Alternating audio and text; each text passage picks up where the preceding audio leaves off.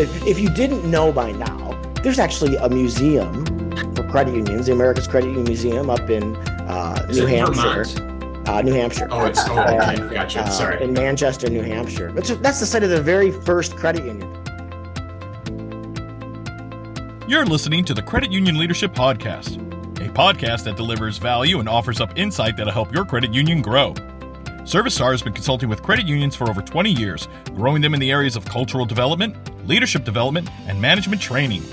To learn more about what ServiceStar can do for you or your credit union, check them out at servicestarconsulting.com.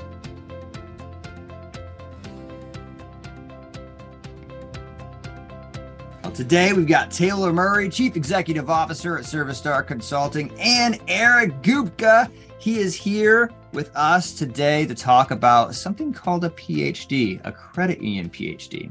To kick us off, I want to read an email from a listener about this PhD program. Scott, I have a doctor's appointment coming up at the same time you have your PhD call. I'm thinking about putting off medicine for a while so I can learn more about the credit union history. Taylor Murray, we have people putting their own health at risk for your new program, the Credit Union PhD program. Can you tell the audience a little bit about this new thing going on here at ServiceStar? It's been incredibly refreshing and eye-opening over the last several months as we've started to really unpack the problem statement of how might we engage this younger generation to be a little bit more engaged with why we do what we do. And so, yes, Credit Union PhD, the philosophy, history, and development of credit unions has been this little pet project of mine and a good friend of mine, Eric, that we've really just been nerding out together over the last year and a half. And when we start picking it apart, I think there's a lot of others that would really appreciate it. So we put on this 1.5 hour long workshop on a monthly basis, and we've got about 50 people, which we register and allow for each month. They get filled up without any advertising. It's all word of mouth. And the people that are coming out of it, the feedback's incredible. The responses have been so, I guess, refreshing because they care about some of the stuff that I've cared about for so long. And they're like, this is exactly what all of our employees, they need this. And oh, so that's why my conference room's named the Bergedrin, conference room. And it's just like, yeah, like a lot of this stuff has been going on for 100 years, but we forget about it. So it's almost like it has a kind of a 1922 feel to it. It's growing at kind of the rate that credit unions are growing back in the 20s. So let's bring in Eric into this conversation. Eric, welcome to the Credit Union Leadership Podcast. I'd love to hear a little bit about what you do, your background, and then, where did this idea for the PhD come from? Well, thank you, Scott, and thank you, Taylor, for having me today. My origin story, it's when I first met Taylor, I knew that he was a brother from another mother because we have very similar origin stories. So I started at a credit union when I was 16 years old as a high school co-op and have been in the industry since that particular time. So it's 5 years now. It's been a good ride. So, but no, I've been in the industry, really in the training and development space the last 20 years, and am now working at one of the main vendors in the industry. The artist formerly known as CUNA Mutual Insurance Society. That's a historical name right there. But really, for as long as I can remember, since 2005, when I took the Credit Union Development Educator Program, history has always been something I've been interested in general. But then when I found out about the rich history of credit unions, really how it fit with my values, it just absorbed me. So I wanted everything that I could learn about the past. And really, today, it's really like there's enough people who don't care about this, right? There's plenty of people who don't know, as Taylor was saying, the name of the Bergedrin meeting room. There's plenty of that. I want to be a part of that group that cares about this. So, but it's so true, Eric, that you say that, because many people now, it's no longer a career when they're at a company for 20, 30, 35 years before they retire. It's I took this job because I got an extra $1.50 an hour, or I saw an opportunity to develop myself and my last company wasn't. And I've worked at a bank forever and this was a good opportunity, this, that, and the other. But they could easily leave at the same time. So what, 350-ish thousand employees at credit unions in the United States? Every day there's thousands that are just cycling through as another job, but Sure. There's that small percentage that is the underpinning and those anchors behind what we do, why we do it, the people helping people. It's that culture. And we've been blessed with strong leaders in front of us and also strong cultures that have made it fun and encouraged us to get back and stay with the roots of what we do. And as credit unions get bigger and bigger and turnover gets faster and faster, you lose that connectedness of the roots that are not even that long ago. And you can tell Eric and I have not only talked about this just for fun, people nerding out on credit union stuff on phone calls, but also we genuinely believe that there are people that come into this movement, they've got terrible leaders, or they don't work at a credit union that encourages them to grow. And then, maybe 18 months later, they're gone. Yeah. And that could have been the next CEO at the credit union, but they weren't engaged long enough, or they didn't understand it. They didn't see outside of the walls of their credit unions. And so now we're just connecting people all across the country. I mentioned those 50-ish people that are on each call. They're from like 20 to 25 different states. And I think the last one we had, it was, 22 different states were represented, and assets were like 65 million and some that were over 10 billion. And so when you get a group of diverse people, some executive roles, some in member facing roles that have been there for less than a year, and you get them talking and they start to say like, oh, like we're different, but we're collaborating and we're actually a lot more similar than I thought. Or, oh my gosh, I can't believe there's actually people out there that also do the same stuff we do. And just, we're a business that's built on cooperating with each other, but we forget that we should cooperate when someone builds a brand new branch across the street from us. And now all of a sudden we think of them as competitors, but now we're still here and collaborating and teaching. And you're right, Taylor. It's like that connective tissue that brings that, $65 million credit union to a $5 billion credit union. And just really not people helping people, but one of the cooperative principles, co-ops helping co-ops, and having this, this just great need for smaller credit unions with staffing issues, and assisting with some of those real technical roles that bigger credit unions can do. That is part of our history.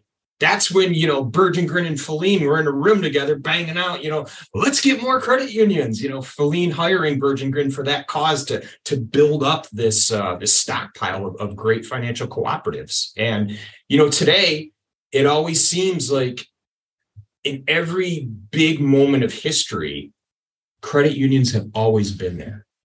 Whether it was the stock market crash or the,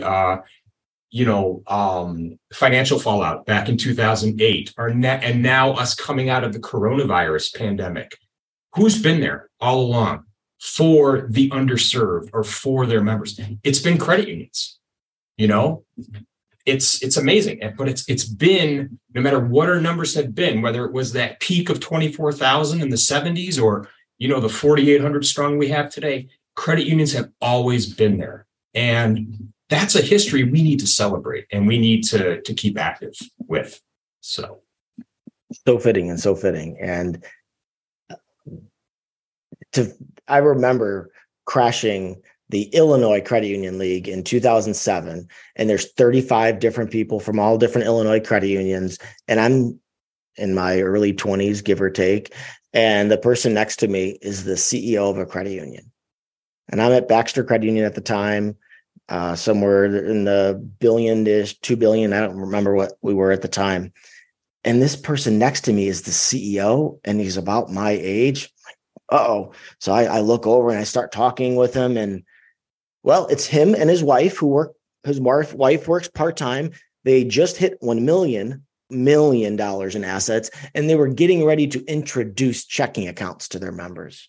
Wow. Like, wait a second. Like, that's not a credit union. That's a membership in many cases.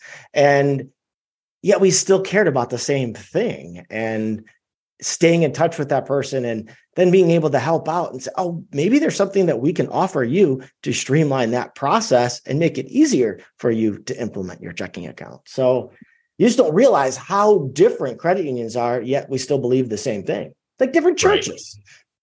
Right. Yep. It's funny, Taylor, like to this day, I've been doing this for a long time now, but when you meet someone and they ask you, oh, so what do you do for a living? It's basically the first question that they ask you. And I always respond with, do you belong to a credit union? And I start that conversation that way. It's not what I do, but I'm part of something bigger. And if they belong or if they don't know, I'm educating and basically saying, if you're not, it's the best value for your financial life that you can have is to join a credit union. So maybe you should check that out. I'm not, trying to tell you what to do, but it may be worth your time if you want to save some money on financial services. So, it's the whole. My wife asked me what we do at credit unions. Like, well, we buy and sell money. That's like at the crux of what we do. It's pretty fundamentally simple. Super thin margins. We buy and sell money. But that's the one aspect that you can put to the side because we actually do make an impact on people's lives literally every day, or at least have an opportunity to. And if we're not taking advantage of that, well, that's why I get excited about being here, frankly. I could sell a car or we can sell some other commodity. Well, no, we might buy and sell money, but we actually exchange relationships for opportunities. And I mean, if you want to even think of Louise Herring, she was going into heart surgery later in her life. I don't know if you know this story or not, but the person that was performing, the doctor at the time was performing her surgery as she's going in, looks down at her and he's like, you don't remember me, do you? And she's like, no, I don't. She got the credit union established, which got him the loans that he needed for medical school, which in turn now is helping her save her life through this heart surgery. She had no idea the impact that she made. And she's been known to create hundreds and hundreds of credit unions across the Midwest and Ohio as well. But you don't know what you're going, you don't necessarily know the impact you're going to have, but you'll have one. And so This industry is by far the only industry I've ever heard that can do that. Taylor, I remember early in my career, I worked at a branch that was located in a hospital at the first credit union I worked for. And the manager of the branch kept petty cash is the wrong word. It was her money in this fund. And people would come in and they're like, I'm overdrawn. And you just charged me, a $10 fee for this. And I have no money to do whatever, to buy anything. And I just remember this manager would literally give people money out of her own pocket. And I'm not condoning that, but please don't. As compliance a young officers person, are closing their ears. No. Yeah. The idea. As a young person, to this day, I remember that. And her name was. Don't say it. You might implicate her. So. Yeah. But it made such an impression on me. When again, I got a job. I'm, going to school. I need some money, so I'm working at this credit union. It made such an impact on me, and I remember it to this day. Of that's people helping people. And it just again, it affects me in some ways, and so many credit unions do that every single day with many encounters that they have with their members. And you guys at Service Star, you teach the frontline staff, how to make those relationships impactful and meaningful, and to allow, people helping people to really come to life. So plug for you guys. You can, pay me later. So, hey, deal. I appreciate that. You guys all heard that, right? It's one of my favorite quotes of Zig Ziglar is, you'll get everything in life if you just help enough others get what they want. And it's just such a powerful quote that I've tried to live by. And in our movement, it encourages us to do that. And yes, we feel that way. And there's a lot of credit unions out there that don't necessarily know the history, but still feel that way. But it compounds that when they start to see the people, the stories, the troubles, the trials, and what they went through to get to it. So while I think it, naturally speaking, we get it because we're here, and if we're at a good credit union, we start to feel it around us. But when you start understanding the stories, I was not a history guy. And then you start to become one over time. And so when you can start to hear some of these stories that we go through in the PhD program, I mean, we think of Filene, right? Ed Filene, you may have heard it, but that's the department store. And some of the stuff that he did for his team and his employees was just a springboard into the credit union world. We have a millionaire out there that says, oh, wait, capitalism, let's not do that. Let's give fair wages to people. And how can we do that? And as he's traveling around the country, he doesn't have family, never got married. Well, he spends his money on travel. And when he's traveling around the world, he's starting to see these impoverished countries, but yet they're doing this financial cooperative principles. It's like, wait, they're doing this. We're not. We have more resources than them, yet they're succeeding. We got to do something. And when Ed can pick up the phone, call his buddy Teddy Roosevelt and say, let's get some stuff done. It's like, that's the grit that happened back in the aughts, I guess you would call it now, the early 1900s to the 1930s, and like a critical time frame in the US with the fallout of the stock market. And I mean, literally, you've seen the videos, but that's when credit unions were birthed. So anyway, we truly can talk all day long, and we may not get everyone to geek out as much as we are, but I'll tell you, I would encourage people that have not, well, if they're listening to this podcast, they care enough to listen to another workshop of some sort, right? I would encourage you, go to our website if they haven't, the events.servicestarconsulting.com, and just go into our event page and see if there's a PhD that's coming up. Sign up for it. And worst case scenario, you've met some people from across the country that have a like mind that you might be able to pick up the phone and say, hey, remember me? We met on that workshop. And can I pick your brain on something? Most people are willing. Let's give the listeners just the quickest rundown, if you will, just blocking and tackling. What is this webinar? What is this presentation? What can I expect if I show up to the PhD at the next upcoming event? What are some of the blocking and tackling things that we're doing for them here at ServiceStar? Well, and this is its first current phase, right? You have the PhD, that philosophy, history, and development. And when Eric and I were talking, it was really a 3-part series where there could even be some annual renewals of this, and you have to give back to the community as part of it. And so instead of trying to polish perfect, currently in its phase today, it's an 1.5-hour long workshop. And part of that is networking. Literally is a 10 or 15 minute point where we just say, go meet someone new, talk to someone, introduce yourselves. And if anything, you've met a new person or two. And so the early part of this workshop is getting to know some other people. And then after that, we go into early 1800s. 2 Germans, I'm not going to spoil it now, how really they battled it out to say, hey, who was the first credit union? Who wasn't? And then it goes into what we've deemed as the 4 M's, right? The mind, the muscle, the money, and the millennial of Desjardins, Filene, Bergendrin, and Louise Herring. But there's so many others. And so we'll go into what motivated them, what triggered them to get up and do something. Oh, and by the way, they brought us here, but who's going to be the one to bring it further? Many of us were still alive when Louise Herring was here. She passed away in 1987. Some of us have been around in this industry for longer than that. So it's not like this is, remember back in circa Egyptian Roman era. No, this is 50, 70 years ago. And they did this.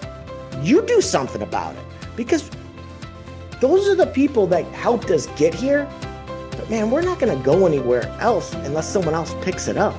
Well, not every day do you get to go step back into 1907, and today we did that. If you don't know why I said 1907, go to a PhD class. They're coming up. And some big things happened back in the 20s and the 30s. And you know what? It's the 20s right now, 2023. Come on to a PhD class. We'll see you then.